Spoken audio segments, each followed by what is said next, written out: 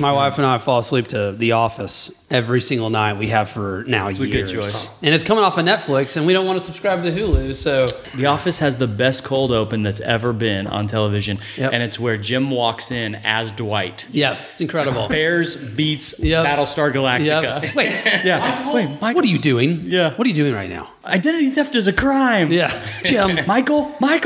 And we both stand up and walk away. One of my favorite lines ever came from The Office, and when Michael goes, "Would I rather be feared or loved?" Both. I want people to fear how much they love me. That's great.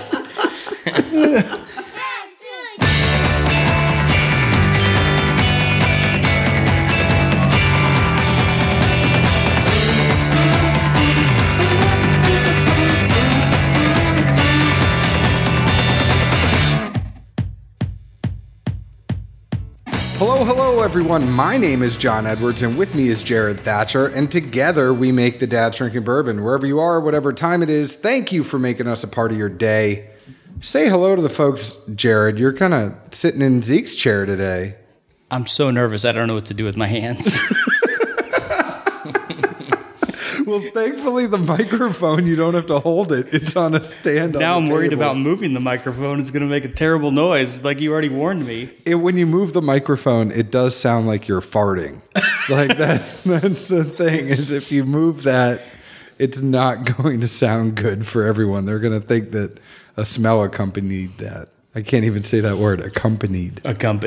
Well, it is a great day. You actually got in the car with me at 6 o'clock this morning, Central Time. Yeah, what time did I get in the truck, though? Which was really 7 o'clock Eastern Time. But I had to leave my damn house at 4:30 this morning to get to you because you Eastern live an hour. Time.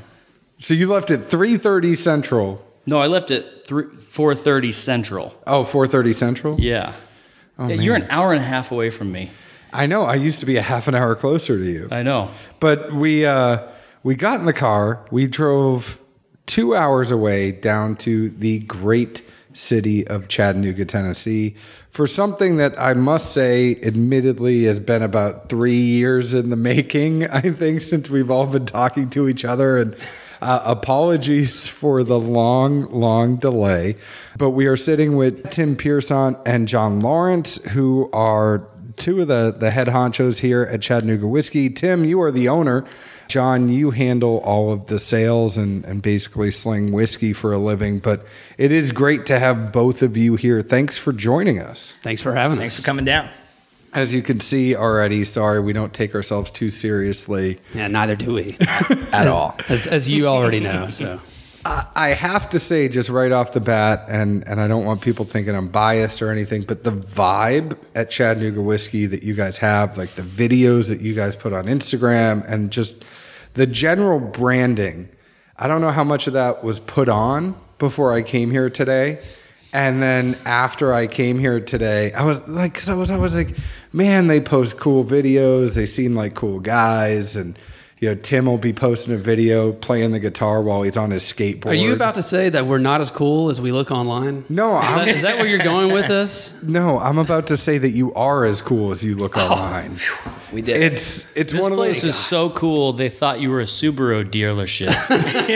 This morning, a woman walked up to the door, and she thought this place was a Subaru dealership. That's how freaking cool it Nothing looks. says progressive like a bunch of Subarus in our parking lot. Correct. So. It's like business in the front, party in the back. Always. Subaru's like one of those things where it's like, Well, what's our mandatory at Chattanooga Whiskey? well, no, but a Subaru says something like, hey, I can go off-road, but I'm also sensible. You know, like I like to go up in the mountains, but I'm safe. I've been trying to be a positive influence on John here, driving a Subaru for a long time, but he hasn't come around yet. Well, my last one got stolen, so That's true. Wait, you had a stolen Subaru? I think I'm the only person that's ever had a Subaru stolen. Yeah.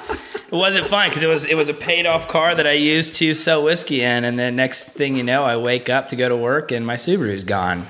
Did you leave whiskey in it? I left a lot of stuff in that. He hasn't admitted it, but he left his keys in there. I know he did. I had a spare in there because I travel a lot, and I went to Charleston one time and I lost my keys and I was keyless. Hashtag sales guy. Yeah, so I just hide the spare, and it was the first thing they found. He hid the spare at his ignition. My dad used to have a Toyota Tercel, like a piece of shit, 1980 something Toyota Tercel, and by the time he sold that thing, the key looked like a toothpick, and you could take it out while driving and like hand it back, and we'd be in the back seat like, Dad, take the keys out, take the keys out. This is the coolest thing ever. You've now moved up to a Volkswagen, though. That's actually my wife's car. Good for her. Yeah, I drive. We don't want to get into the saga. Yeah, John's BMW. Yeah, I decided it'd be a smart idea to buy a BMW SUV to sell whiskey in, and little did I know that BMWs can suck to be a traveling car. So I drove my wife's car today because she had a flat tire and I had to go patch it. So, but you know what? You need a car that says, you need like a Ford Escape. You need something that's like... I feel like Brent should be sitting here right now. Yeah. You need something that's reliable, that fits a lot of whiskey in it. Our COO just gave John a 10-minute speech on this yesterday. So what about how like... being practical. I like to ride in style. No, but it's not even being practical. Like, you don't want to piss the people off that you're selling the whiskey to.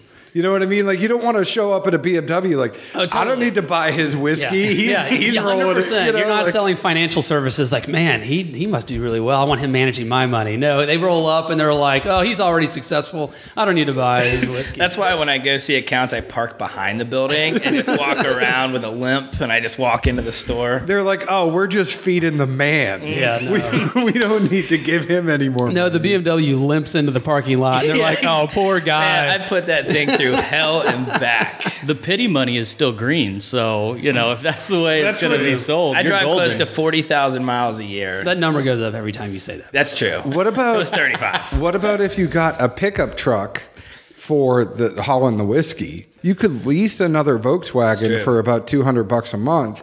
And you could get an old pickup truck that maybe has some more miles on it that you know you're going to put all highway miles. What are we doing here? I don't know. John is talking him into a lease. Actually, literally, John is talking John into a lease. Our other sales manager just got a pickup truck, and I told John we do not allow two sales guys driving. Do you need a new sales manager? Because this John to my left is a pretty good sales manager over here. Yeah. I'm not trying to get John Lawrence out of a job. This John has become our sales vehicle consultant. That's right. I mean, if I want to get SVC. consultant money from them, that's one thing, but I'm not trying to take anyone's job. John's got a leg up on me. But let's talk about, you guys have been around for a long time. It's almost one of those things where we were talking, and Tim, I didn't expect you to remember me because at that point I did not have a crappy podcast, and I was just a fan of whiskey, but I got to meet you up in Nashville, and at the time you guys had just changed the law in Hamilton County to be able to distill here. For our listeners that know anything about Tennessee whiskey, they know it's been a county by county basis, that even though you could distill Jack Daniels and you could distill George Dickel, that the other counties, it was prohibition by county. A lot has been done to change that. Keith Clark was pretty integral in that. The guys at Corsair were pretty integral in that, as well as you guys were pretty integral in that in Chattanooga and Hamilton County. So I got to meet you then. You guys had been doing 1816, which was your MGP or LDI release. We've gone through that. You guys have some pretty big news today that we are going to get to. But what I want to know a little bit first is, what the hell made you decide to open a distillery in the first place? Especially in Tennessee, where the odds were stacked against you without being able to distill. Yeah, well, I'm going to let you know a secret. I did not know that much. I've never really known that much. I've just kind of started walking and haven't stopped walking forward, right? And that's kind of how this thing came about. It was discovering the history of whiskey in Chattanooga was the main point of inspiration, but it was a lot more than that. It was exciting to start a company with a buddy. I was born and raised in Chattanooga. I graduated Auburn in 2004 and moved back to Chattanooga pretty much immediately. Met my wife down there, and we moved downtown. I was downtown. I was commuting to Dalton, Georgia every day for nearly 8 years. I mean, it's a 45, 50-minute one-way commute. But yet my wife and I were investing our lives in downtown Chattanooga. So my dad's an entrepreneur. I think I have it in my veins. And when discovering that history of whiskey in Chattanooga, it was kind of the first time I had this feeling like this could actually be it to go after. And at the time, Facebook was hot. And it's not hot anymore, but it was hot enough to where they didn't have all these algorithms, at least that we knew of, right? Like you may remember this, but in 2011, if you posted something on Facebook, everybody saw it. Your friends saw it. It wasn't filtered. It was unfiltered, and so it was the timing was kind of epic in that regard. That we were like, we had this idea. We were like, man, let's start a whiskey company. We'll be the first whiskey company back in Chattanooga in 100 years. When I say I didn't know what I was doing, I had no idea it was illegal. So it was like, well, we both were instantly like, well, we'll just start Chattanooga Whiskey on Facebook. We'll start a Facebook page, and then boom, like we started a company.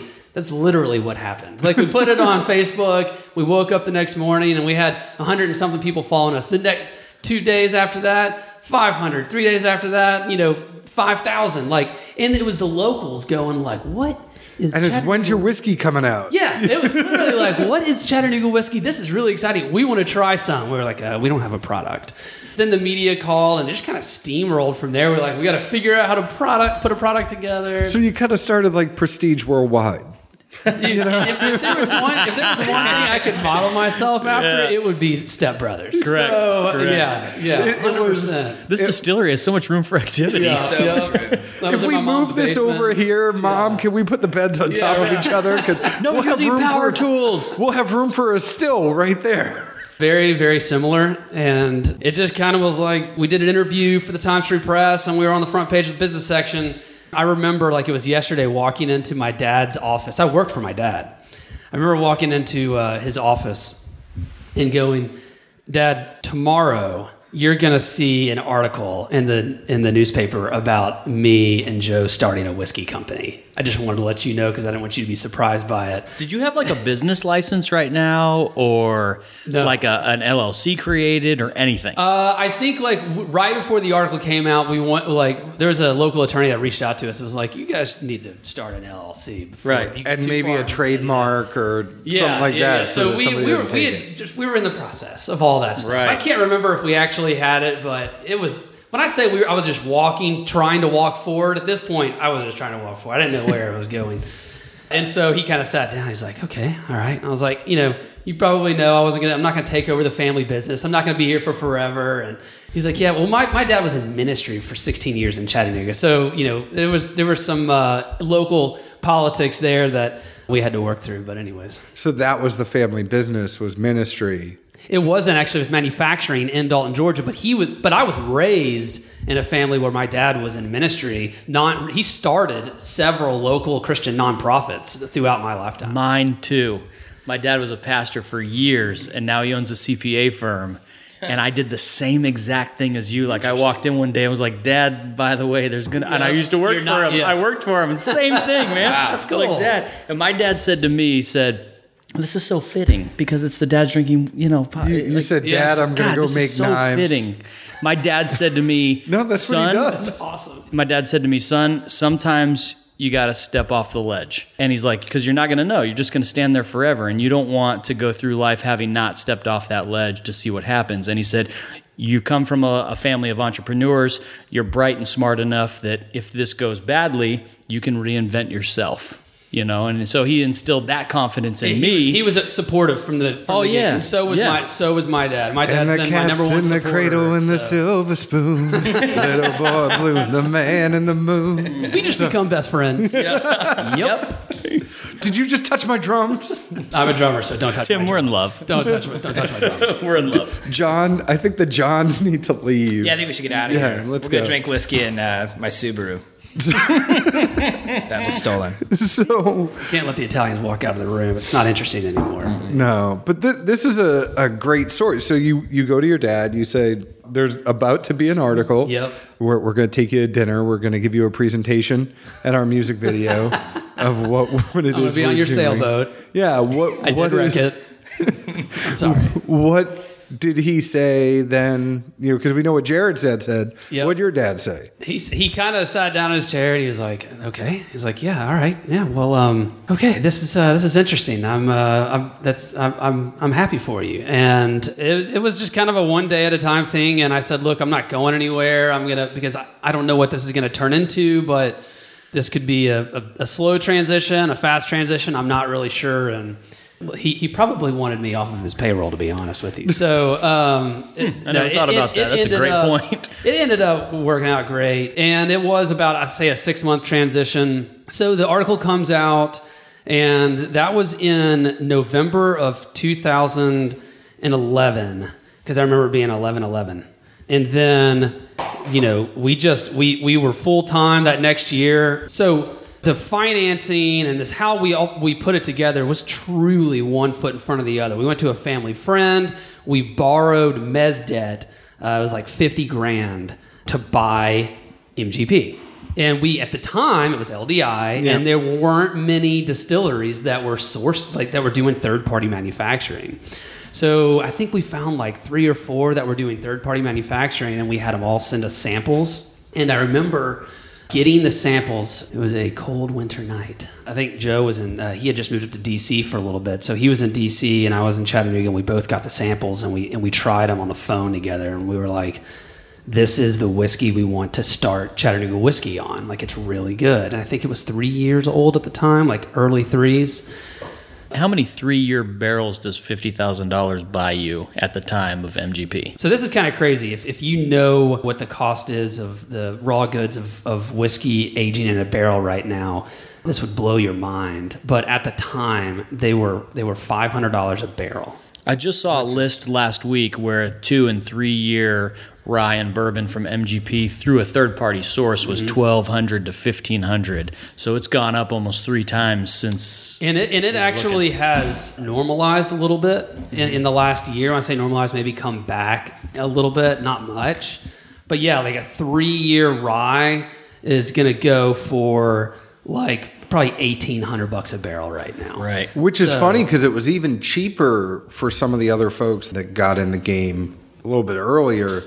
They were getting them for $300, $350 a barrel back then. And then, they had gone up. Oh my God, it went from $300 to $500, but now it's like jumped up even $1,000 more. I know when Pinhook got theirs, it was $350 a barrel. That's insane. Yeah.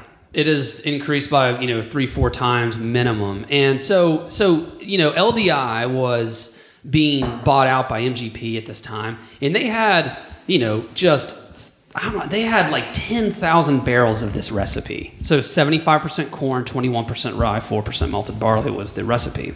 The $50,000 there was some, operating capital in that as well, right? It wasn't just the whiskey, but we had to launch it. So this is kind of funny too. LDI, now becoming MGP, they were requiring a minimum purchase of 20 barrels at a time.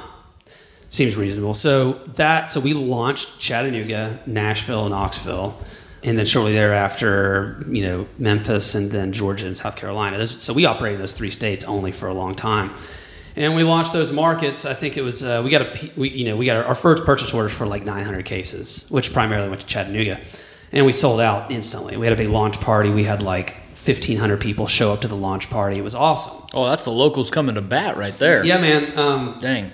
It was cool, and we were trying really hard to be transparent and tell people that, hey, just FYI, this isn't made here, because it would have taken a lot longer than this, and that was a process in and of itself. From day one, we were transparent, but every day that we said, hey, just by the way, it's not made here, and so, and we were finding out about the laws, and so we were trying to educate our fans, the local community on it, and start learning about the laws at the same time. But every time we were like, hey, we got to change laws because it's not made here, we'd have like one more local be like, what?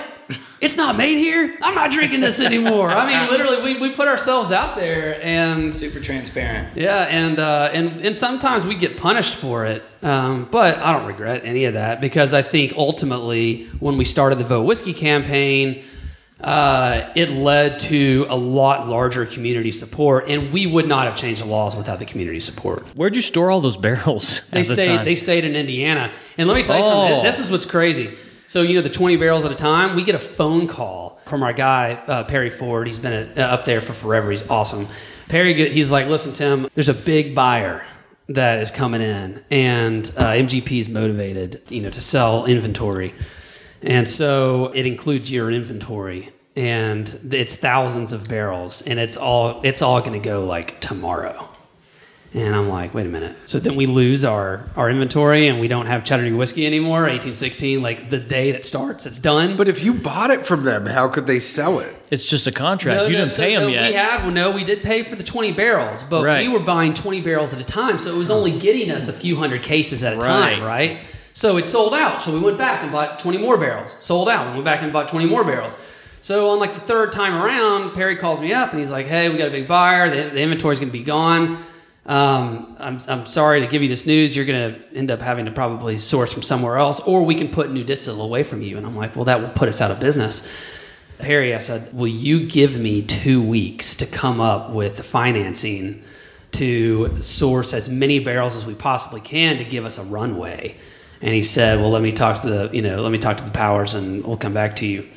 And they did. They gave us 2 weeks. And so we basically scrounged up from family friends $750,000. You got some good ass family friends. We do. Yeah, you do. Holy crap. But dude, it was mez debt.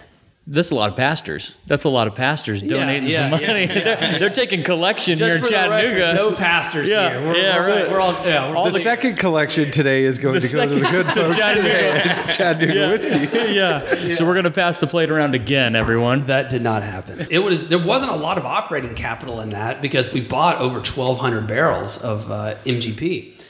Of that recipe specifically at 3 years old. So now it's like, all right, we wrote our pro forma, we wrote our future. We have 4 years of inventory to grow the brand to X so that we can have enough cash flow to give us time to change the laws, build a distillery, age our product, and then come out with 100% Chattanooga made. And let me tell you, that did not happen. That was the plan. The plan was not executed. Well, what I was going to ask before, and I like where we've gone here, but you're like, well, shit, we're going to start a distillery. I don't know anything about starting a distillery. We're going to start a distillery. You get MGP. At what part did you have the parallel path? You knew you needed to change the law. You knew you needed to actually learn how to distill or get a distiller on staff. And that's going to take capital. That's going to take space. There's going to take... I mean, it sounds like it was a whirlwind. But where in that time did you start to think like, oh, we actually have to have a 5-year plan and build out and say... Because this place... I know I'm rambling, but this distillery, we are at the Riverside Distillery. Yeah. Not that many people get to come down here. Right. A lot of people go to the experimental distillery. Yeah. The facility here is amazing. I'm going to make sure I post pictures, but you guys have a column still. You have a pot still.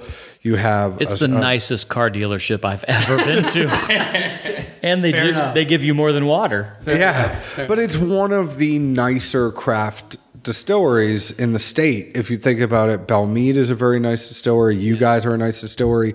Leaper's Fork is a gorgeous distillery. Yeah. But this is set up the way that you guys have your sales area and your office area. It's almost like tech company mixed with bourbon distillery in the way that you guys have your office space. It's an open office space. There's collaboration, whiteboards everywhere. You can tell that there's all sorts of good things going on and people are constantly working and you're thinking about your brand and you're thinking about how you can, what are you actually going to do to get out there? That's one of the things I've loved about coming in here is seeing you guys work and seeing what's going on behind the scenes. Yeah. When did you start thinking about that parallel path besides just, oh shit, we got whiskey? I didn't think we'd even get this far. Well, we got so deep into changing the laws that like it became our everything. The Vote Whiskey campaign, I didn't think about this, the development of a distillery and what that would require for a long time. Long time being a couple of years at least, because we got so into the Vote Whiskey campaign and it became our life. And then what actually was kind of crazy, and I could go into like the business side of this pretty deeply, which I'll spare you guys unless people are really interested in it. I already wrote down a question earlier when we were talking that I wanted to know if any of the big boys were lobbying against you to open a distillery in Tennessee, because there's a couple of big boys in Tennessee that I would not think would want. They may not put up a huge fuss because a rising tide raises all boats kind of idea, but at the same time, I think they would raise a stink. So there's I'm not going to name names, but there was so when we got into the law change and it just got deeper and deeper, like finally, I mean, we sought a Tennessee State General Attorney's opinion here from Tennessee, and it didn't come back favorable, and that just meant more work for us, and so. But the town was just really getting behind us. And do any of the distilleries rhyme with nickel or backfaniels that lobbied against you? They actually do not rhyme with either one of those. So what happened is we started, we started our lobbying process, and then it became a state issue. Because back in 2009, see, a lot of people don't realize that back in 2009, it was a county-by-county thing. There was a representative from that municipality at the state level that said that if they didn't stand up and say, I wanted this, it didn't happen. Yep. Right? That changed.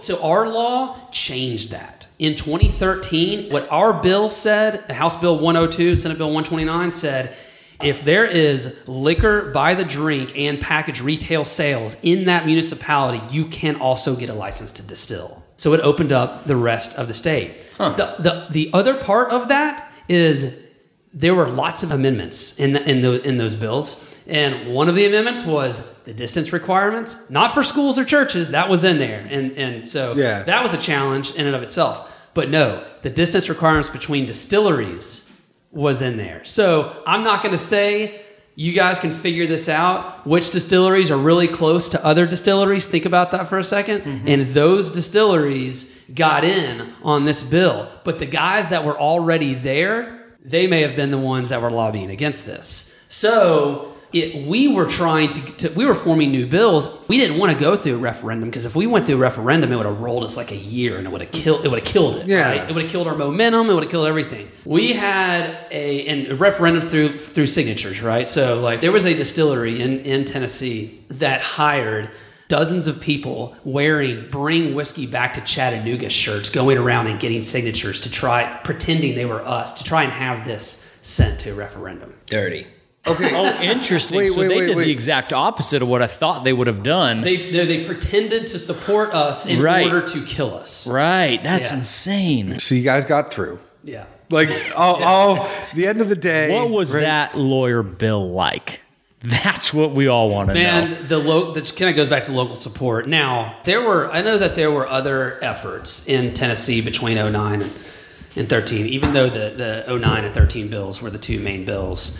If you went to Representative Carr, who was behind 2009 and 13, I think Carr would tell you that the 13 bill was a lot harder than the 2009 bill. In fact, he said that to me. That was because 2009, it was all brand new, right? It was new, and it was county by county or municipality by municipality. So a bunch of guys stood up and said, we don't want it, or they didn't say they wanted it, not a big deal. But in 13, it wasn't that, right? It was like, if there's liquor by the drink and there's packaged retail sales, you're getting it. If somebody comes in and says, "Oh yeah, good, I want to build a distillery in this municipality," too bad representative that doesn't want it. Yeah. If this bill goes through, then that municipality is a very good chance they're going to get a distillery, right? So there was a huge fight on the floor that ensued because of that, right? So it just became a very difficult bill.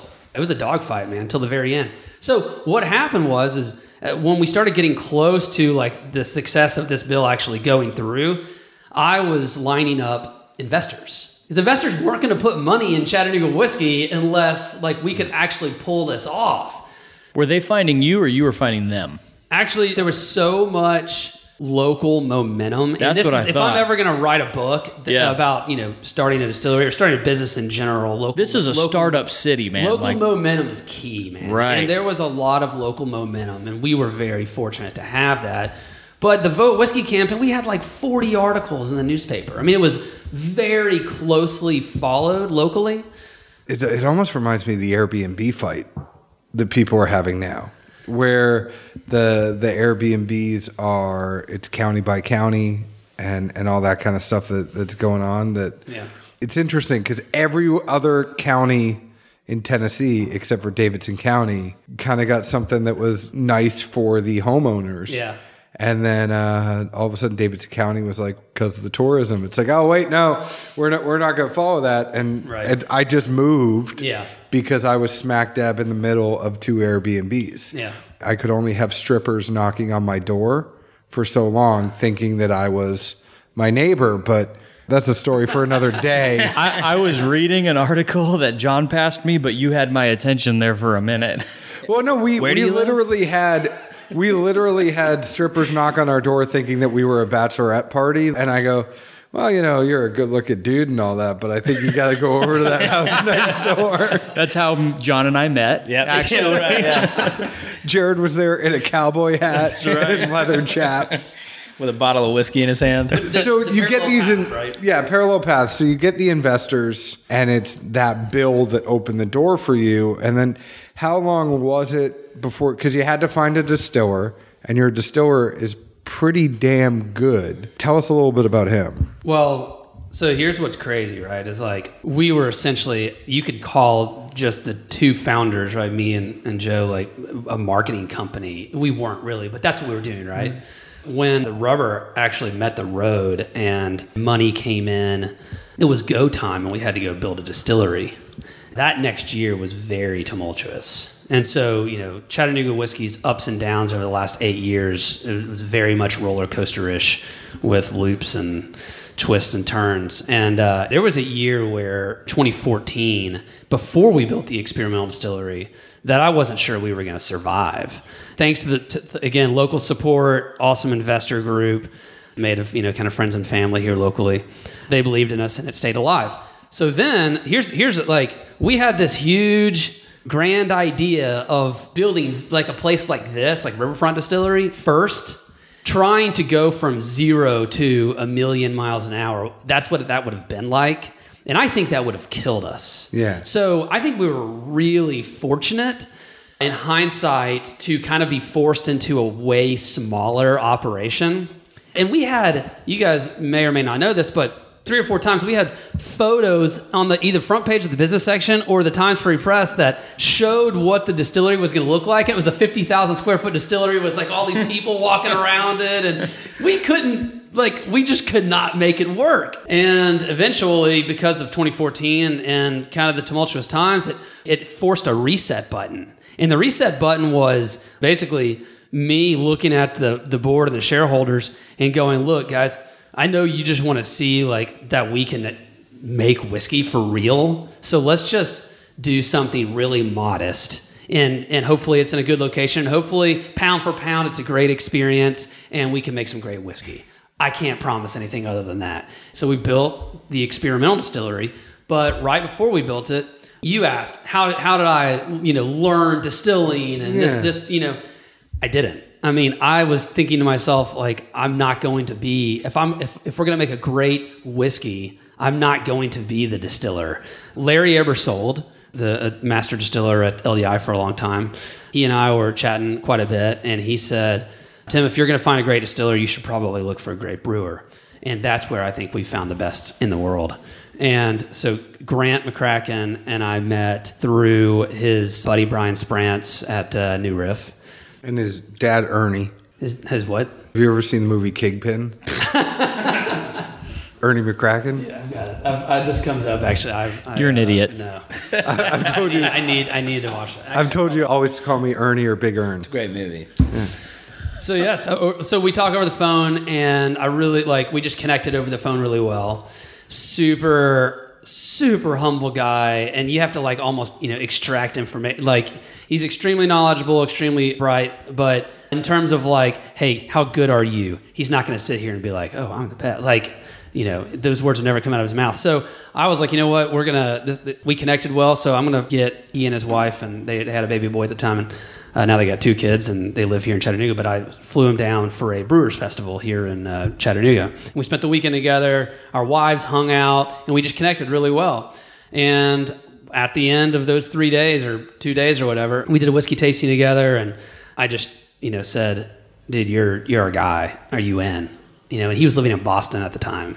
And he's like, I'm in. And we just made it work. And he started December of 2014. He started when we started building the experimental distillery. We built the experimental distillery in 4 or 5 months. We opened up the end of March of 2015. And this was when it was like, I had these really large industry influencers, guys that own some pretty big brands that have been around for a long time. I just had become friends with because maybe they saw themselves kind of in my shoes when they were younger, and they thought what we were doing was interesting. They were saying, Tim, when you build the distillery, make the recipe that you already are selling, just put as much away as possible. We did the opposite. Because Grant came in and was like, malt, man. It's like malt is where it's at, but we love bourbon. We've been bourbon. So that set us on the path of doing a new recipe every week, and we've been doing that for 4.5 years. So then that set us to where we are today. So anyways, that's a lot, but no, I'm not the distiller. I think I've dealt or been in a little bit of your same shoes where what I want to know is, what was it like to walk in to that boardroom or the meeting and sort of swallow your pride and say, hey, I think we need to show proof of concept first. Instead of building out the Subaru dealership that we're now sitting in, you need to build the smaller thing or whatever it is first and show proof of concept. Like, yes, people locally, people across the United States will buy our product, but we need to actually do it before building this big, really nice place that you're in here. Like, what was it like walking into that boardroom? So first of all, we were in survival mode. And after going through law change and just the amount of community support, to just close up shop wasn't an option. And second of all, the relationships that I had with my silent partners and shareholders was really solid. I think they fully trusted me. And the picture that we painted, though on a much smaller scale, was still an exciting one. And it's like, hey, if this thing is going to move forward and survive, this seems like a pretty cool plan. Man, we just, even though it was really small, we executed really well. I mean, if you look at our reviews of the experimental distillery, they're like none other. I mean, they're the best thing to do in Chattanooga, and it's a 3,000 square foot distillery, And then when we started putting whiskey away, even though it was white whiskey, people were tasting it and going, it's really good white whiskey. We think it might turn into something much greater. We said that, hey, the experimental distillery will have this many tourists and it'll do this much in revenue. And it was 1 year, right? But it was the first year, but we hit all of our numbers. And for, our partners, That's proof. That's proof yes, of concept. Proof was in the pudding. Okay. It worked. Then we stood around and said, are we going to try this again? Are we going to try the Big Daddy again? And fortunately, everybody said it was worth it. And people skip that step, though. Do you know what I'm saying? Yeah. A lot of times people skip that step. You build the You mean the POC or just the... Yeah, they skip the POC. They build the big, gorgeous distillery and start having weddings in it and making vodka or whatever it is. And they skip that step of proof of concept to where they're just throwing money at it. But, is it going to work? And they don't do the grassroots, coming up to. Yeah. And I love that about you. Well, and I love it. I have to ask Tim, because you think of a lot of places that are out there, they're either going to source to keep the lights on, or they're going to make clear liquid to keep the lights on, or there's other things that are going on. Yep. You guys were sourcing, but if you think about the story that you're just telling us, you had a limited amount of time. we did to actually get things done. You were like, this is how much stuff we bought. And then when you're getting into 2016, 2017, you're like, all right, we're not going to have that much MGP left. Right. And so there is a driving force. Do you almost think it's the fact that you guys didn't have a net that drove you to be successful? And then what made you not decide to do any clear liquid on top? Was it just one of those things where we're married to whiskey is what we want to do, we don't want to get involved in this other stuff? Not that there's anything wrong with it, but like, was it we're gonna survive without a parachute, without a net, we have our plan, we gotta stick to that, and then we're just gonna move forward? So a couple things. First of all, we're called Chattanooga Whiskey. We want to make the best whiskey in the world.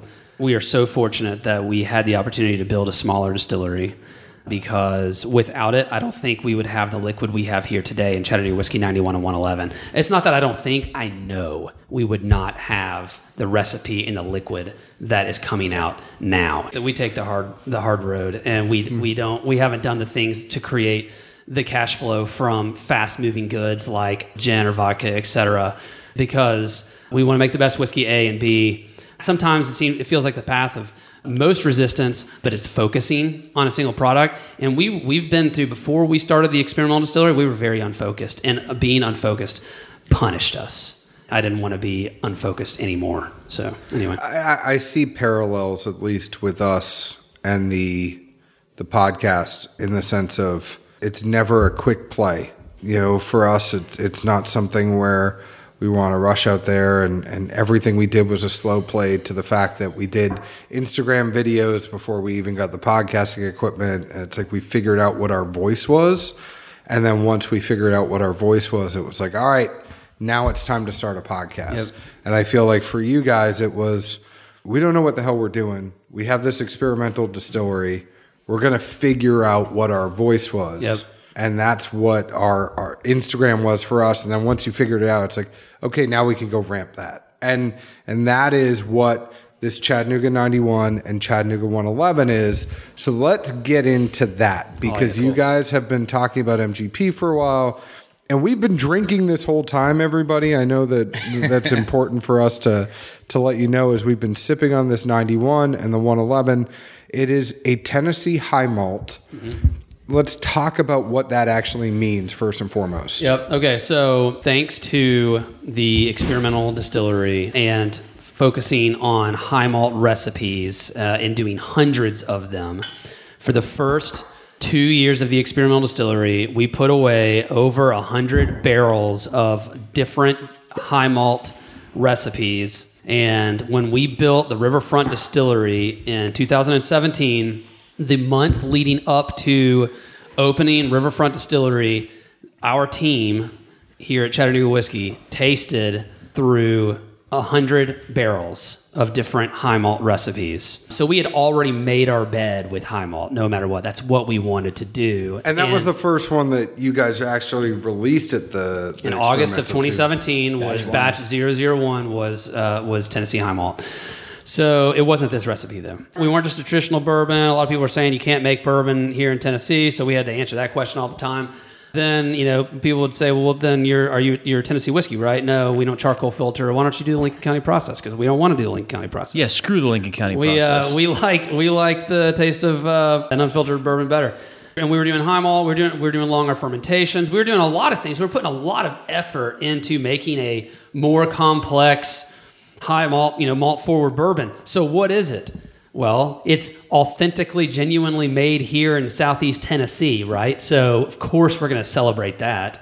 And it is a straight bourbon whiskey, but it's not a Lincoln County processed whiskey. So, Tennessee high malt, that's what it is. That's what we came up with. That's who we are. And so we coined and trademarked it, and that's our own style of bourbon whiskey from Tennessee. It's called Tennessee high malt. It's 4 grains. Of those 4 grains, 3 of the grains are select specialty malts.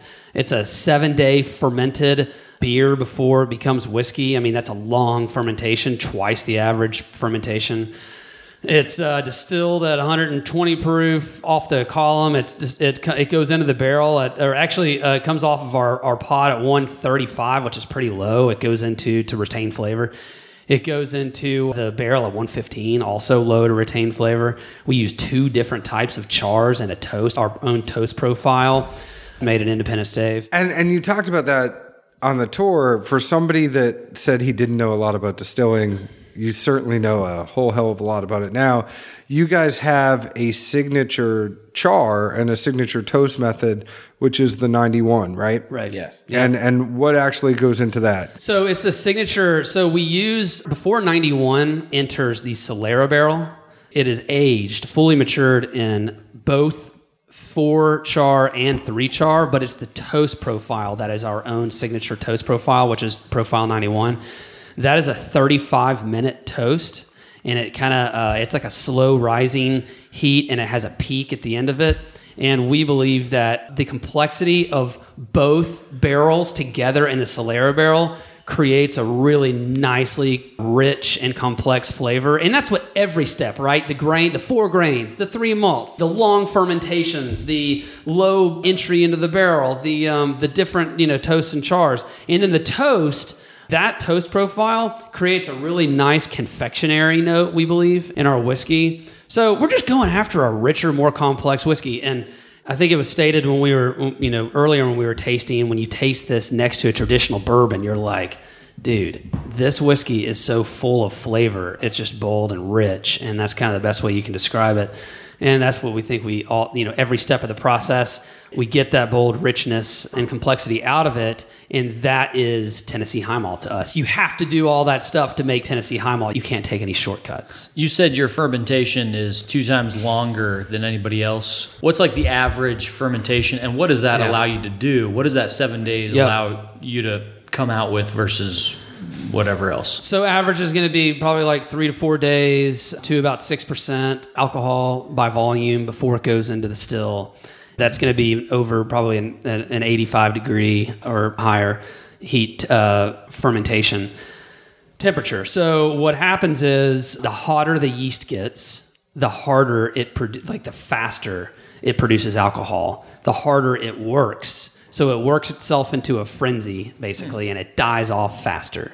The quicker that it dies off, the more esterification from the yeast that comes with that. Usually that's like a very banana-y type flavor that comes from that. That's no bueno in my book. Same. I don't drink bananas. Yeah, so I'm allergic, in fact. When and with that kind of can come an astringency as well. So what happens is it takes a long time for the barrel to cover that up. You know what I mean? Like now you're like, all right, we got 3 grains. It's mainly corn, rye and a little bit of barley, or corn, wheat, and barley. It was a quick fermentation because we needed to turn that fermenter over quickly, right? Because that's the bottleneck in the operation. Sure. But 3, 4, 5, 6 years later, guess what? You're still tasting that esterification from the yeast in that. And the amount of work that we put into our recipe, we want that recipe to shine through. We want that recipe to marry up with the barrel really nicely, and for you to taste the complexity of the grains out of the barrel. That's why we slow it down. We chill that yeast out so the yeast doesn't work as hard, and it allows the complexity of the grains to shine through in the end so that you don't have as much esterification from the yeast. I don't think we actually touched on this, but Grant did come down from Boston. He was at a very famous beer company up there, which is near and dear to my heart, being a Bostonian and Sam Adams, because it's not typical for a whiskey company to actually do those things. Are those things that Grant has kind of brought over from beer? Yeah, 100%. Where he knows, okay, this needs a little bit of a longer fermentation. Yep. It's a higher malt, because I almost think even in Tennessee, right, you have H. Clark, a lot of his stuff is malty. Yep. Because he was a beer brewer first and foremost, and then got into the whiskey game. Yep. That malt and the longer fermentation, Yep. all of that stuff is carried over from beer. Yep, it is. And I think whiskey traditionally has been as much or probably more about the barrel than it has been about the grains. And in beer, it's about the recipe, right? And so you cannot make great whiskey without making great beer first. And it costs money, and there's an expertise to focusing on the beer aspect of whiskey. And just from day one of Grant, being here with Chattanooga Whiskey and starting the experimental distillery, we have focused on the beer first. We just never wanted to just rely on the barrel. Even though the barrel is critically important, don't get me wrong, it doesn't need to be 65% of the flavor profile. I think about, I have a friend who's a brewer, and he said, Whiskey's a little easier because it's so high proof that it's going to kill off all of the other stuff. Beer's a hard thing to kind of master because anything can really get in there and mess it up just because it's not going to be as high proof, and whiskey's going to kill it all. All the bad stuff that tried to get in there, whiskey's like, oh, you know what? Guess what? I'm 135 proof coming off the still. Yeah. Like you let John put his finger into the beer earlier today. Oh, everybody lets that was, people that's put the best finger part. into Are you telling me everybody's fingers have been in Actually, that beer? let me tell you something. That was a fake fermentation. So don't tell him. That was Sweet mother of God. Yeah, no, we actually. I hope you dumped it after. No, John John thinks he put it into the real product, but It did taste fake. like Quaker Instant Oatmeal. All it should have tasted like Hence was the malt. sweat because you were sweating like a. I don't even know. Bob, what did you do over there? Okay. Crazy. We do have Bob Little that is hanging out with us, and I think he just broke the table. This is going to be the flagship. This Chattanooga Whiskey 91. This is it. This is, and John, I love hearing you talk about this because you're passionate about it. But this 91 is the Solera aged, if you will, product that's coming out of here. And this Solera is freaking cool. You know what I thought we were going to do when we walked in there? What's that? I actually thought we were going to take a sauna. Yeah. I thought we were going to take a sauna because this giant Solera That'd be the coolest looks- sauna I've ever been in. I mean, there was a sauna. It was missing the rocks, like the hot rocks. Well, I didn't You just get in didn't it. see them. Did you get in it? The rocks are on the inside. Yeah. Yeah, I got in it. You didn't get in it? It's like a giant wooden barrel-looking round thing that looks like a sauna. It's awesome. It's really unique. It's we're one of the only people who do this type of Solera finishing process. Chattanooga Whiskey 91 is our new flagship product. It's a malt forward bourbon, and I am passionate about it because, MGP and LDI make a great product. There's no doubt about that. They make incredible product. And as somebody who sourced a product at the very beginning, we had to make a better product than what they made for us. And like Tim has been saying, we've put a lot of time starting at the experimental distillery, experimenting with different recipes, different grains, yeast strains, barrels. And finally, we settled with this product right here. I definitely am passionate because I do believe that what we have created here as the only Tennessee high malt whiskey is a better product. My goal as, the guy who's been a part since the ground floor and who heads up sales is I want to be the best sipping whiskey from Tennessee. I'm out in the market. I'm tasting people regularly from Tennessee, Georgia, South Carolina, Alabama, soon to be Florida. Our goal has been to grow deep. We didn't just want to open up 15, 20 states right away. We want to put feet on the street. We want to get people excited. We want to get liquid to lips. We want to tell them that this is a product that we've actually seen go from grain to glass versus going and sourcing a product. I've watched these grains be offloaded from an 18-wheeler at our distillery. And how could I not be passionate about what we've created here? Chattanooga Whiskey 91 and Chattanooga Whiskey 111, we created these products to change the game. We've had a rule since I started with this company that says rules are good, change them. And this is what we did. Yes, we're a straight bourbon whiskey. No, we're not a Tennessee whiskey. We are Tennessee high malt. I like how there was a Forbes article that came out recently that said you refuse to call your whiskey bourbon, but I just want to mention, and we don't have to go deep into we can this. go but deep. No. I mean, I'm just looking at this self-guided tour part 1, Tennessee High Malt and Cooking. So here it is, self-guided tour for me to come in here and look at. Third question in the frequently asked question document: will Tennessee High Malt be a straight bourbon? Yes, with an exclamation point. Absolutely. So I have debunked a Forbes article right now, and that's the most I'll say about that. But I will say that I find it interesting, given the climate of Tennessee whiskey and a lot of the other things that are out there. There's a heavy wheat presence in a lot of the stuff that's coming out. Pennington's has a wheat whiskey that just came out, a Tennessee wheat whiskey. And, we all know that Bellmead and Nelson's Greenbrier is going back to a wheat whiskey profile.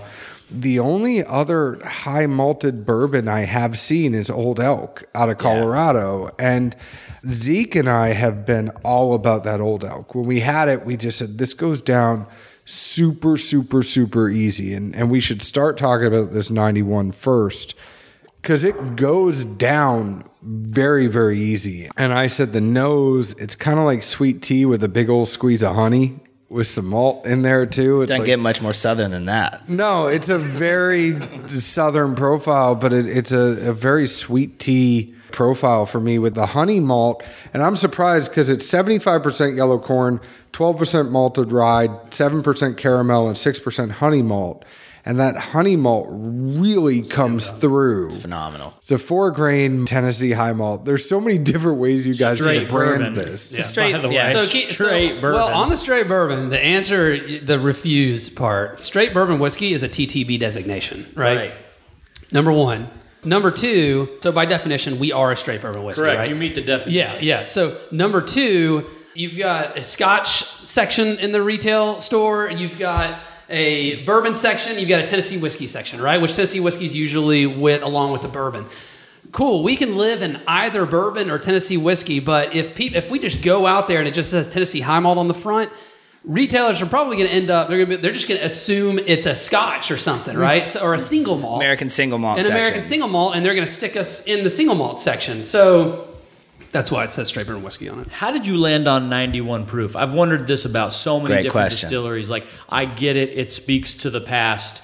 It brings ghosts from the past up to the future and, all that crap. But, like, was the whiskey just as good at 90 proof or 100 proof? We kind of touched on this earlier. Yeah, it was fate that we landed on barrel number 91 out of the experimental distillery, and 1816 Reserve was always a 90 proof.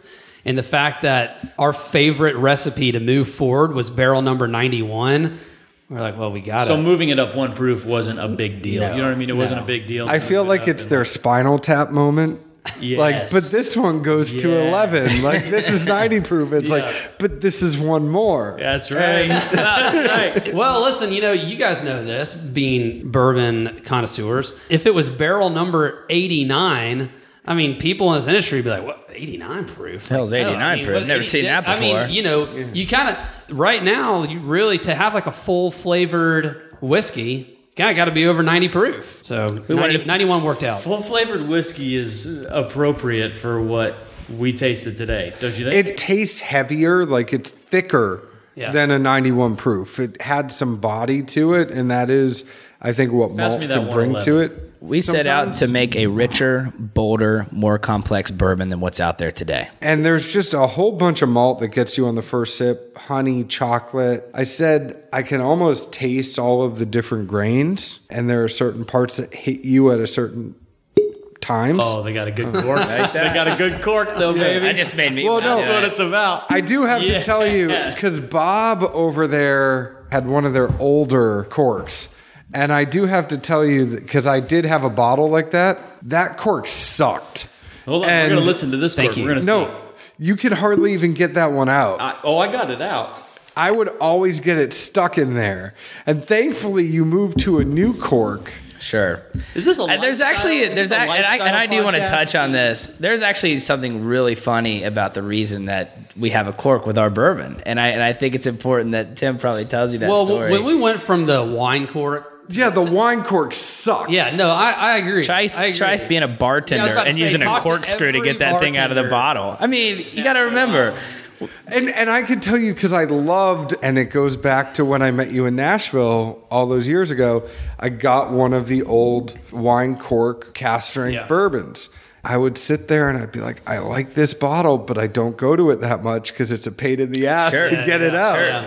So the new cork is still a one-piece cork, and it was kind of It's like great. honors our history. It's our right? style No, too. it's you know? great because it's a full cork. It doesn't have that wood at the top, or it's all cork. Yeah. But at least I can pull the thing out without having to get a corkscrew. Well, we just It's wanted great. to make you happy. Yeah, So- that's all this was. It was for Dad's. I'm drinking sorry bourbon. I said it sucked, but No, we got a lot of pushback from the beginning, heading up sales for this company, trying to get bartenders, if they're running out of a bottle and they're trying to make cocktails and they're busy as hell, they have to use a corkscrew. It was tough, but there's a reason that we had these wine corks originally, and it actually worked out to be a staple of our product.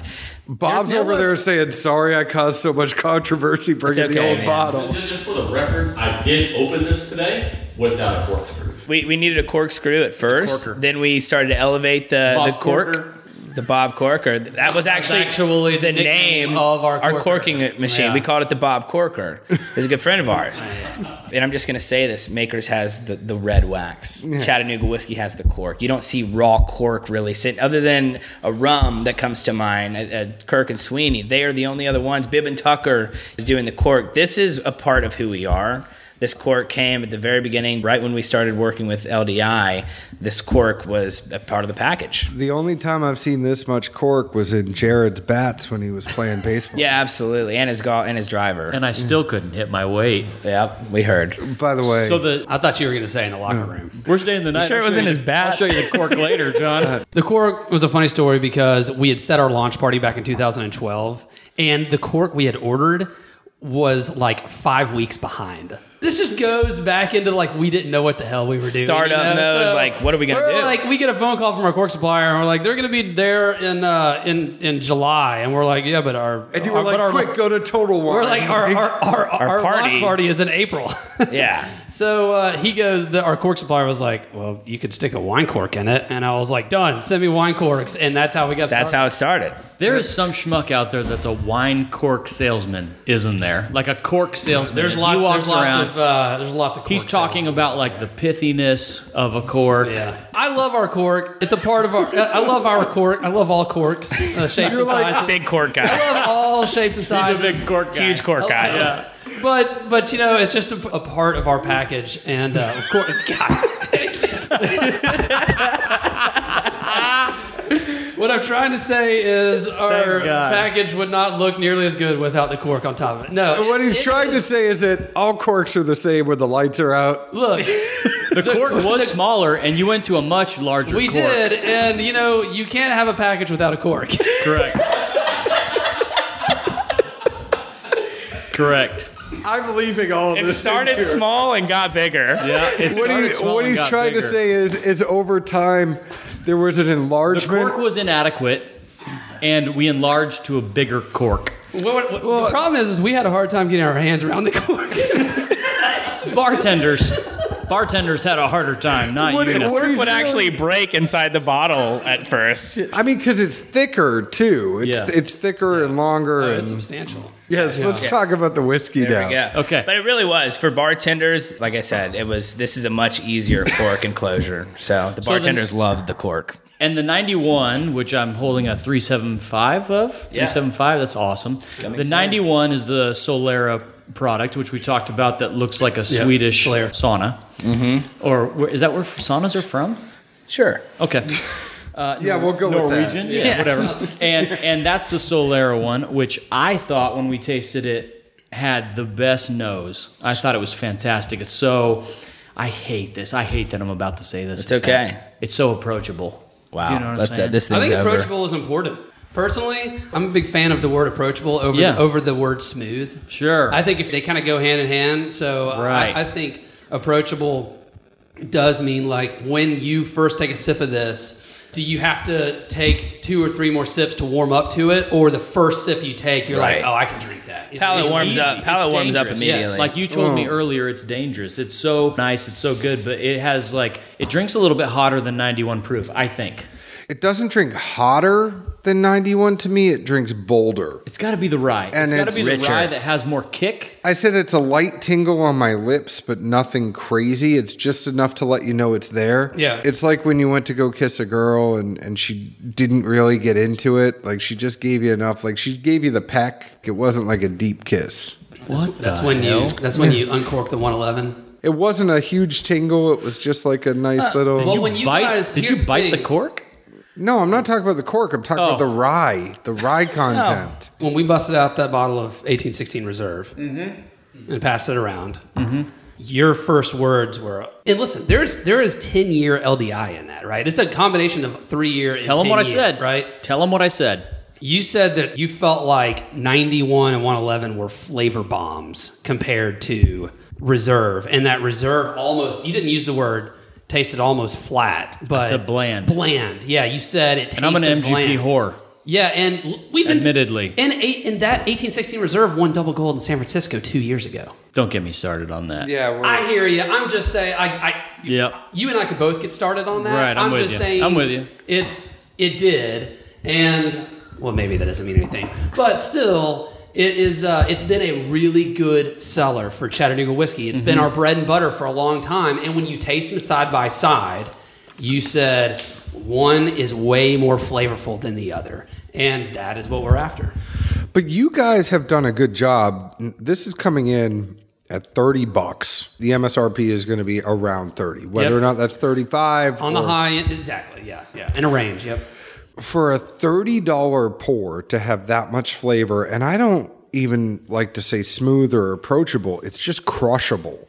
It's one of those ones where you have a pour and then you have another pour of it. Yep. It's one of those ones where you sit there and all of a sudden you're looking and you're like, shit, I just drank through a third of the bottle. Or like you're sitting around with your friends. And if you sit around with your friends on a night, that thing's going to be gone easy. This is for the whiskey drinker who is just getting into it and the whiskey enthusiast. I think there's enough flavor for the enthusiast. We wanted to appeal to the masses with these products. It's going to change, and we had this discussion earlier. Like it's going to change a little bit because every time you pull off 8 to 10 barrels off of that, out of that Solera, you're going to refill it with something else. So never goes empty. It never goes empty, and whatever's going into that thing, because it's going to all be based on demand, it could potentially get older. It probably will get older. It will get older. Because of how much you're making every day. It'll get older and older. So, like, to me, that Solera is just going to get, it's already fine and solid. It's already flavor bomb, like I said earlier, but it's going to get better and better and better, most likely, as you go.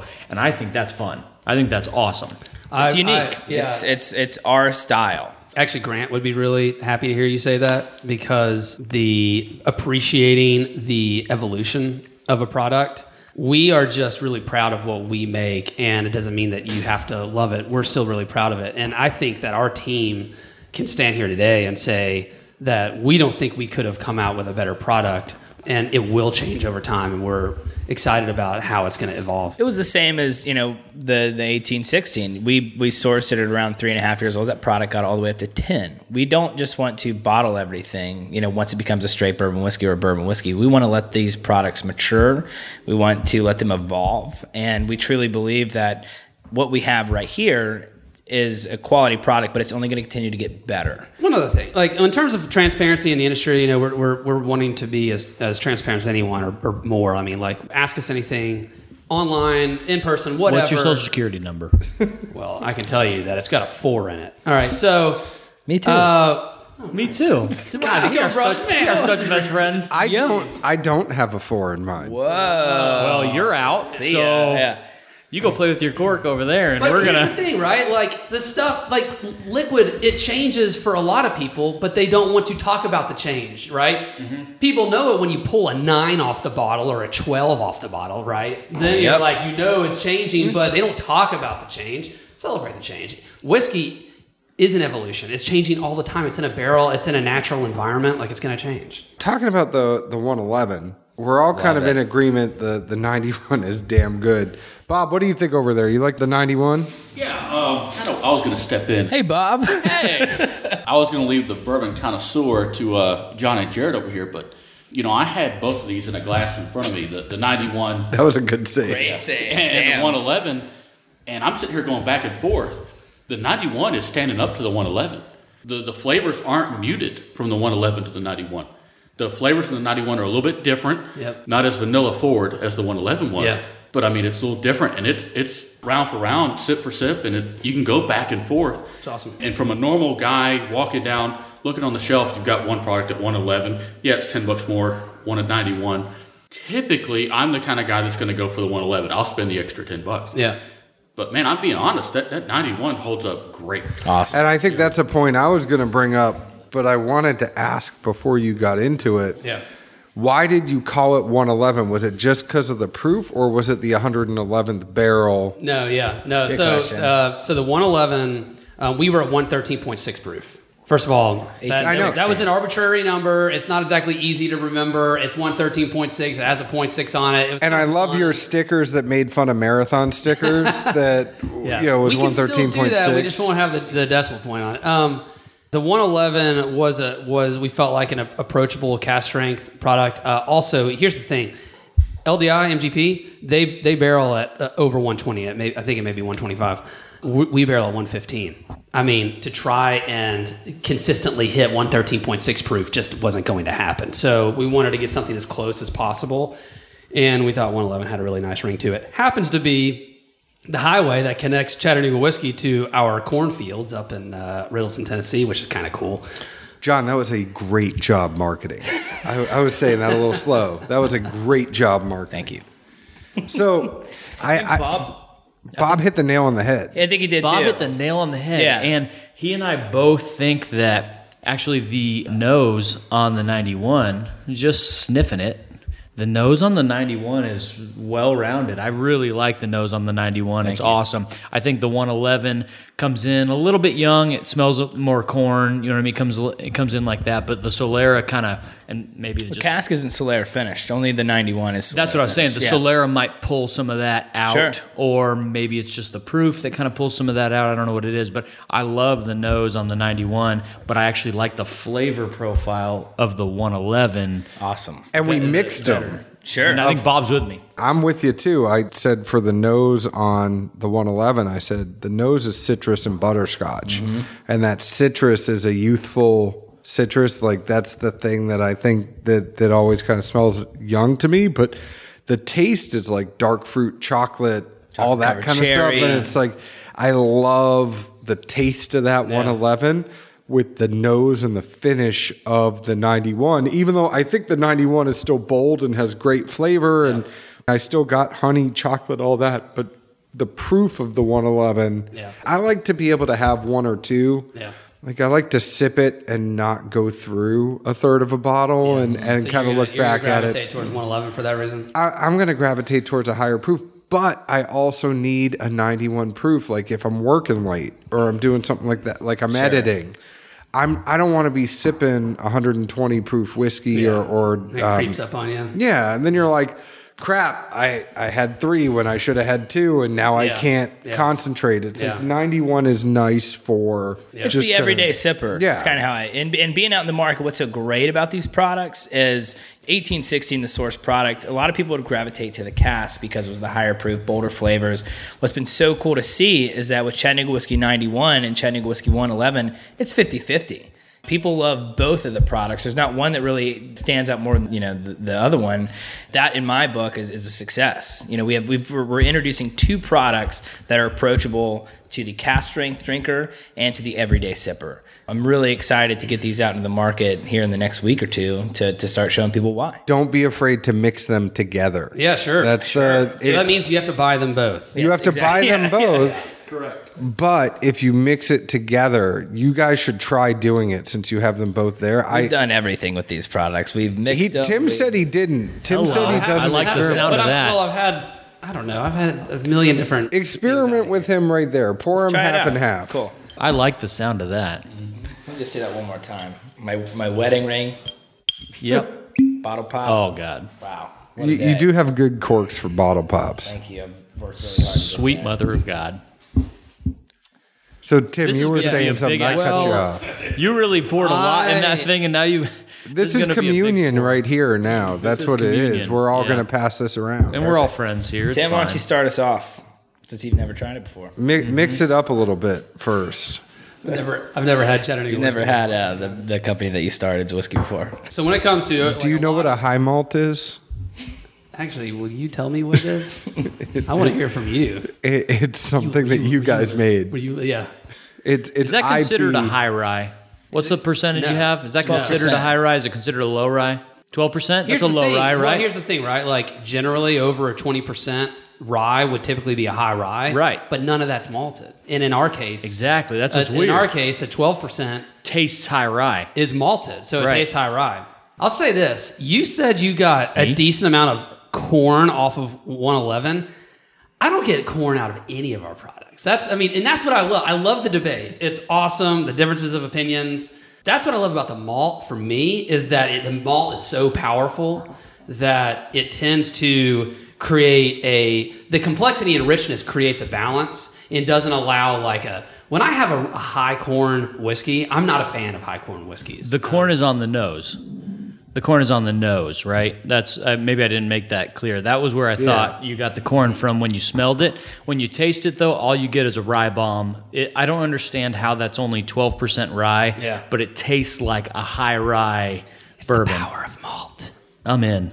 Here's the thing, like one of the reasons I really appreciate you guys taking the time to come here. Oh, you're welcome.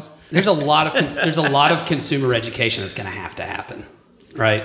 Yeah, because it's not Scotch. When I read malt, I think Scotch, and it's not Scotch. Yeah, right. So But you guys are here with us in the very beginning. We haven't even launched the product. Helping us get the word out about what the hell Tennessee High Malt means. And that it is a bourbon, but it is a malt-forward bourbon from Tennessee. This is awesome. And I think Stranahan's... you like the combination, don't you? You guys, it's like you like guys the are combination. bartenders, Okay. and you just turned me on to, it's pretty easy. The new 101. Obviously, it's pretty easy to turn me on. I know that comes out... Hey, the new 101 is going to be coming out next fall. Yeah. It is the The dad's drinking bourbon signature blend. Yeah, it's the Dad's Drinking Bourbon Reserve Tennessee High Malt. There's already a 101 out there, man, and it rhymes with tiled working. Hey, you've already fought some uphill battles. What's one more? Heard that. You'll be fine. Call it Dad Stash. Is that a reference to Depends the which mustache? stash. Yeah, exactly. Like No. Zeke's mustache? No, Zeke doesn't have a mustache anymore. Remember last time we hung out, I had a mustache? You did. And we wore the same shirt and hat? We went on a pick. Jared and I went to Wild Turkey and we did a Russell's Reserve pick. Yeah. And we wore the same outfit. So what we did is we wore the diapers, bottles, bourbon shirt, but then we both wore Boot Hill Blades hats. Wow. So it was one from each of us, right? And I almost we were called Tim twinsies. to make sure he wasn't going to wear the same thing that I wore today, because these Chattanooga whiskey shirts that I wear regularly, That you don't have in fat guy size. we're working on it. Well, I have to say the future is looking amazingly bright for Chattanooga whiskey. And so we've gone very, very long. This will probably be about an hour and 20-minute episode Yes, when long. all said and done. It's okay, though, because I think it was a great conversation. Is there anything you want to say before we go ahead and close out? A few things.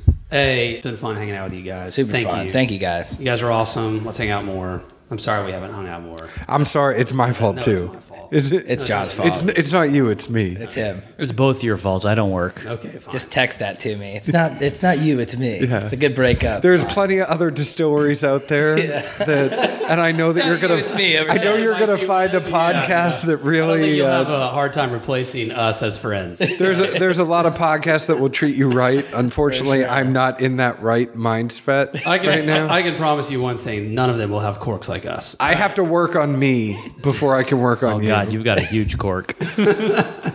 That we actually do. You've seen it. Jared's gonna make a new So- Cork podcast. Yeah, right. Number 2, Chat Whiskey 91 and 111 are coming out. It's replacing 1816 Reserve and 1816 Cask. We can sit here and say how much we love it and how great it is, but John and I will tell each and every one of you listening to just go try it for yourself. Like, you be the judge. Do a blind taste test. Have fun with it, right? Like, a lot of people are scared to do blind taste tests because they kind of know what they like and they don't want to challenge that, right? You've been drinking the same thing for 20, 30 years. I don't want to challenge what I'm drinking. We're right now challenging you. Just go try it and do a blind taste test. It's really fun. Blind taste tests are fun. That's what we built our whole podcast off of. Yeah, awesome. was blind Yeah. tasting, and that's the way that you kind of figure out what you really I'm like. still And- interested in potentially blind taste testing you guys before we get out of here. Not necessarily on the podcast, but I would like to blind you guys on some things if we have that time. We talking blind corks? That's up to you. We are more than happy to do whatever. Cool. So yeah, other than that, And at $30 for the 91 and $40 for the cask, you know that bar prices are not going to be astronomical Yeah. on these. Go to a bar. Go to your bartender, say, I want to try it. If it's more than a $10 pour, he's ripping you off. let me say this. In terms of, John said, talked about our kind of internal model of changing the rules, talking about approachability. There's one thing that a lot of people don't talk about in terms of approachability, and that is just what you're getting at the value, right? What you're getting for the price. The amount that we're putting into this, I'm going to make up some bullshit number and say that 99% of other distilleries or brand owners would be coming out at a $50, $60, $70 price point on this stuff, right? We're coming out at a $30 price point, 91, because we like a value. Like, we want you to be like, man, I feel like I am getting an awesome value with Chattanooga whiskey, right? Does that mean that we're kind of taking one on the chin a little bit from a cost perspective? Yeah, we are, because we put a lot into these things. Malted grains versus regular raw grains, you know, when you look at the cost of goods there's a pretty big difference, but we want to be approachable. We want to be for the everyday drinker that can afford it. We want to appeal to the masses. Like, we do care about appealing to the masses. I don't want to sit here and be like, if you don't love bourbon, you shouldn't drink our product. No, like, that's not who we are at all. We wouldn't become best friends today if that's who we were. You're right. No, and it's You're like right. you're making money, but you're not making as much money as you could have. Sure. Don't get me wrong. I mean, the goal is still to make money and the goal is to have a profit, but Bernie Lubbers from Heaven Hill would say all the time, he goes, it's a whiskey business, it's not a whiskey charity.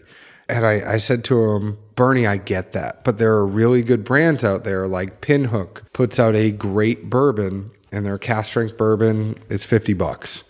Their regular bourbon is $30. And you think about brands that are doing that, I almost think as a state, Tennessee does a very good job at putting out decent to very, very good whiskey at a decent to very, very good price, where it's not one of those things where people are out there trying to like, okay, look at my $300 whiskey. It's what's something that the masses can drink. Yep. And the word approachable, when I hear approachable, it's the novice can drink it, to your friend down the street can drink it, to the guy who's in all the different bourbon groups on Facebook is going to drink it and still get flavor out of it. Yeah. And the majority of people that buy whiskey or go to a liquor store, they're not Jared and I. Yeah. You know, they're not Bob, Jared, and I. Sure. It's the majority of the people that keep you all in business are not the folks like us that are nerds. It's the people that are going to the liquor store and 100%. They're having a party and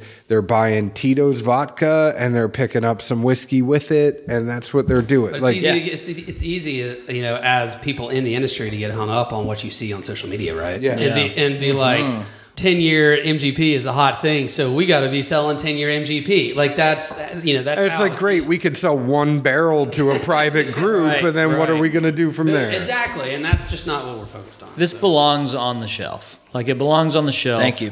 Next to everything else that we have. It's going to be in the rotation as we're drinking things and just, you know, having nightly pours or whatever. It belongs on the shelf for sure.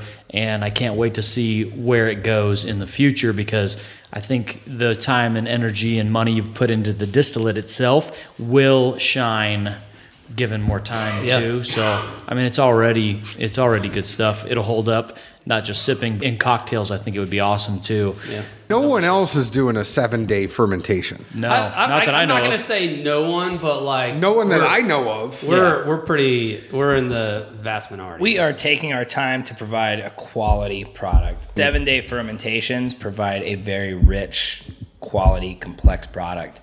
I heard Grant came in like the Ring, and he was like, 7 days. 7 days.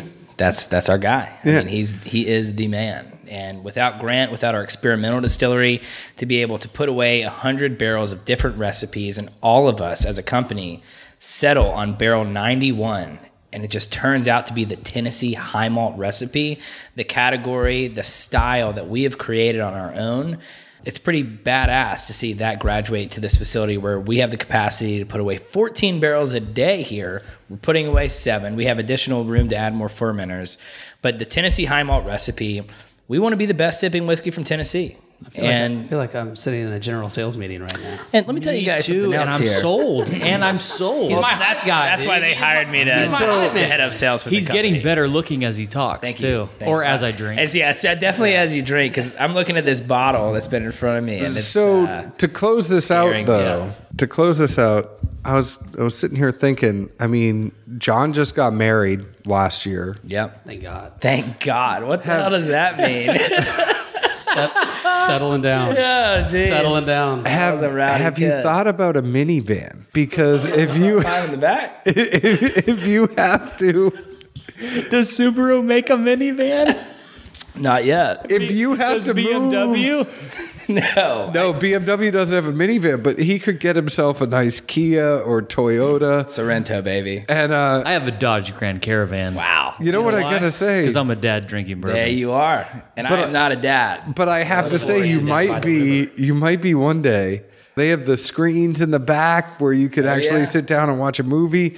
So when you guys are going on sales things and you have everybody in your van, and then you can get a whole bunch of whiskey in the back, you could get people watching movies. 100%. Maybe think about a minivan. You are preaching practicality to the wrong person. Well, no, but you know what I'm saying? Like, You got to remember. when you show up to a liquor store or a distributor and you show up in a minivan, you got to think about that. Like they're gonna look at you a different way. They're gonna I be like, parked the BMW behind the building and I walk around with a limp. but I'm saying if you show up with a minivan, they're gonna think you're a dad, and they're gonna be like, "Here's this guy. He's married. I see the ring. He's probably a dad. He's probably a great dad. Or they're Looks gonna like a think nice creepy guy." as hell is what more Yeah, likely. Well, no, that's only if he puts it's a 50-50 chance. That's only if he puts a unicorn on the side of the van and it has a mirror. I put on top. eyelashes on my headlights of my BMW, and retailers love it.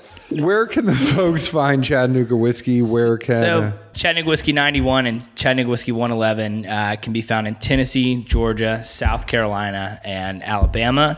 As of September, we're opening up Florida. Like I said, we've been very strategic about where we've gone. We have made sure that we're not just going to open a market and just bank on, pumping money into, to marketing and PR. We put feet on the street. I think that's what's made us successful at this game, is that we don't just open a market without putting constant people in those markets. Yeah, Tennessee, Georgia, South Carolina, Alabama, and starting September 1st, the whole state of Florida. And they can find you on the interwebs at Chat Whiskey on Instagram, same on Twitter. Yep. And check out ChattanoogaWhiskey.com or chatwhiskey.com. We have a new website. We have a lot more information on our products. You can run through all of our experimentals we've done. You can see our places. Yeah, and go follow us on social media at Chat Whiskey. Jared, you can find him at Boot Hill Blades on Instagram. Jared, thank you so much for Do coming. not DM me. Okay. Do not slip into my DMs. That's weird. Yeah, Jared does have a very long waiting list to get his knives. Please reach out to him on his website if you would like a knife. Please go ahead and send your pics of your cork to Jared at Boot Hill Blades. Slide into his DMs with your favorite pick of your cork. Hashtag no corks. Hashtag big corks. Guys, thank you so much for Thank you, joining guys. us. Thank you, guys. You can find Dad's Drinking Bourbon at Dad's Drinking Bourbon on Instagram, Dad's Drinking Bourbon on Facebook, Twitter at Bourbon Dads. Please go ahead and join our Facebook group, answer a couple questions. We'd love to get you in. Also, find us on your favorite podcast app, Apple, Google Play, Stitcher, Spotify, iHeartRadio, whatever it is. We are on it. Please leave us an open and honest review, just like we openly and honestly review any of the whiskey we drink. Cheers!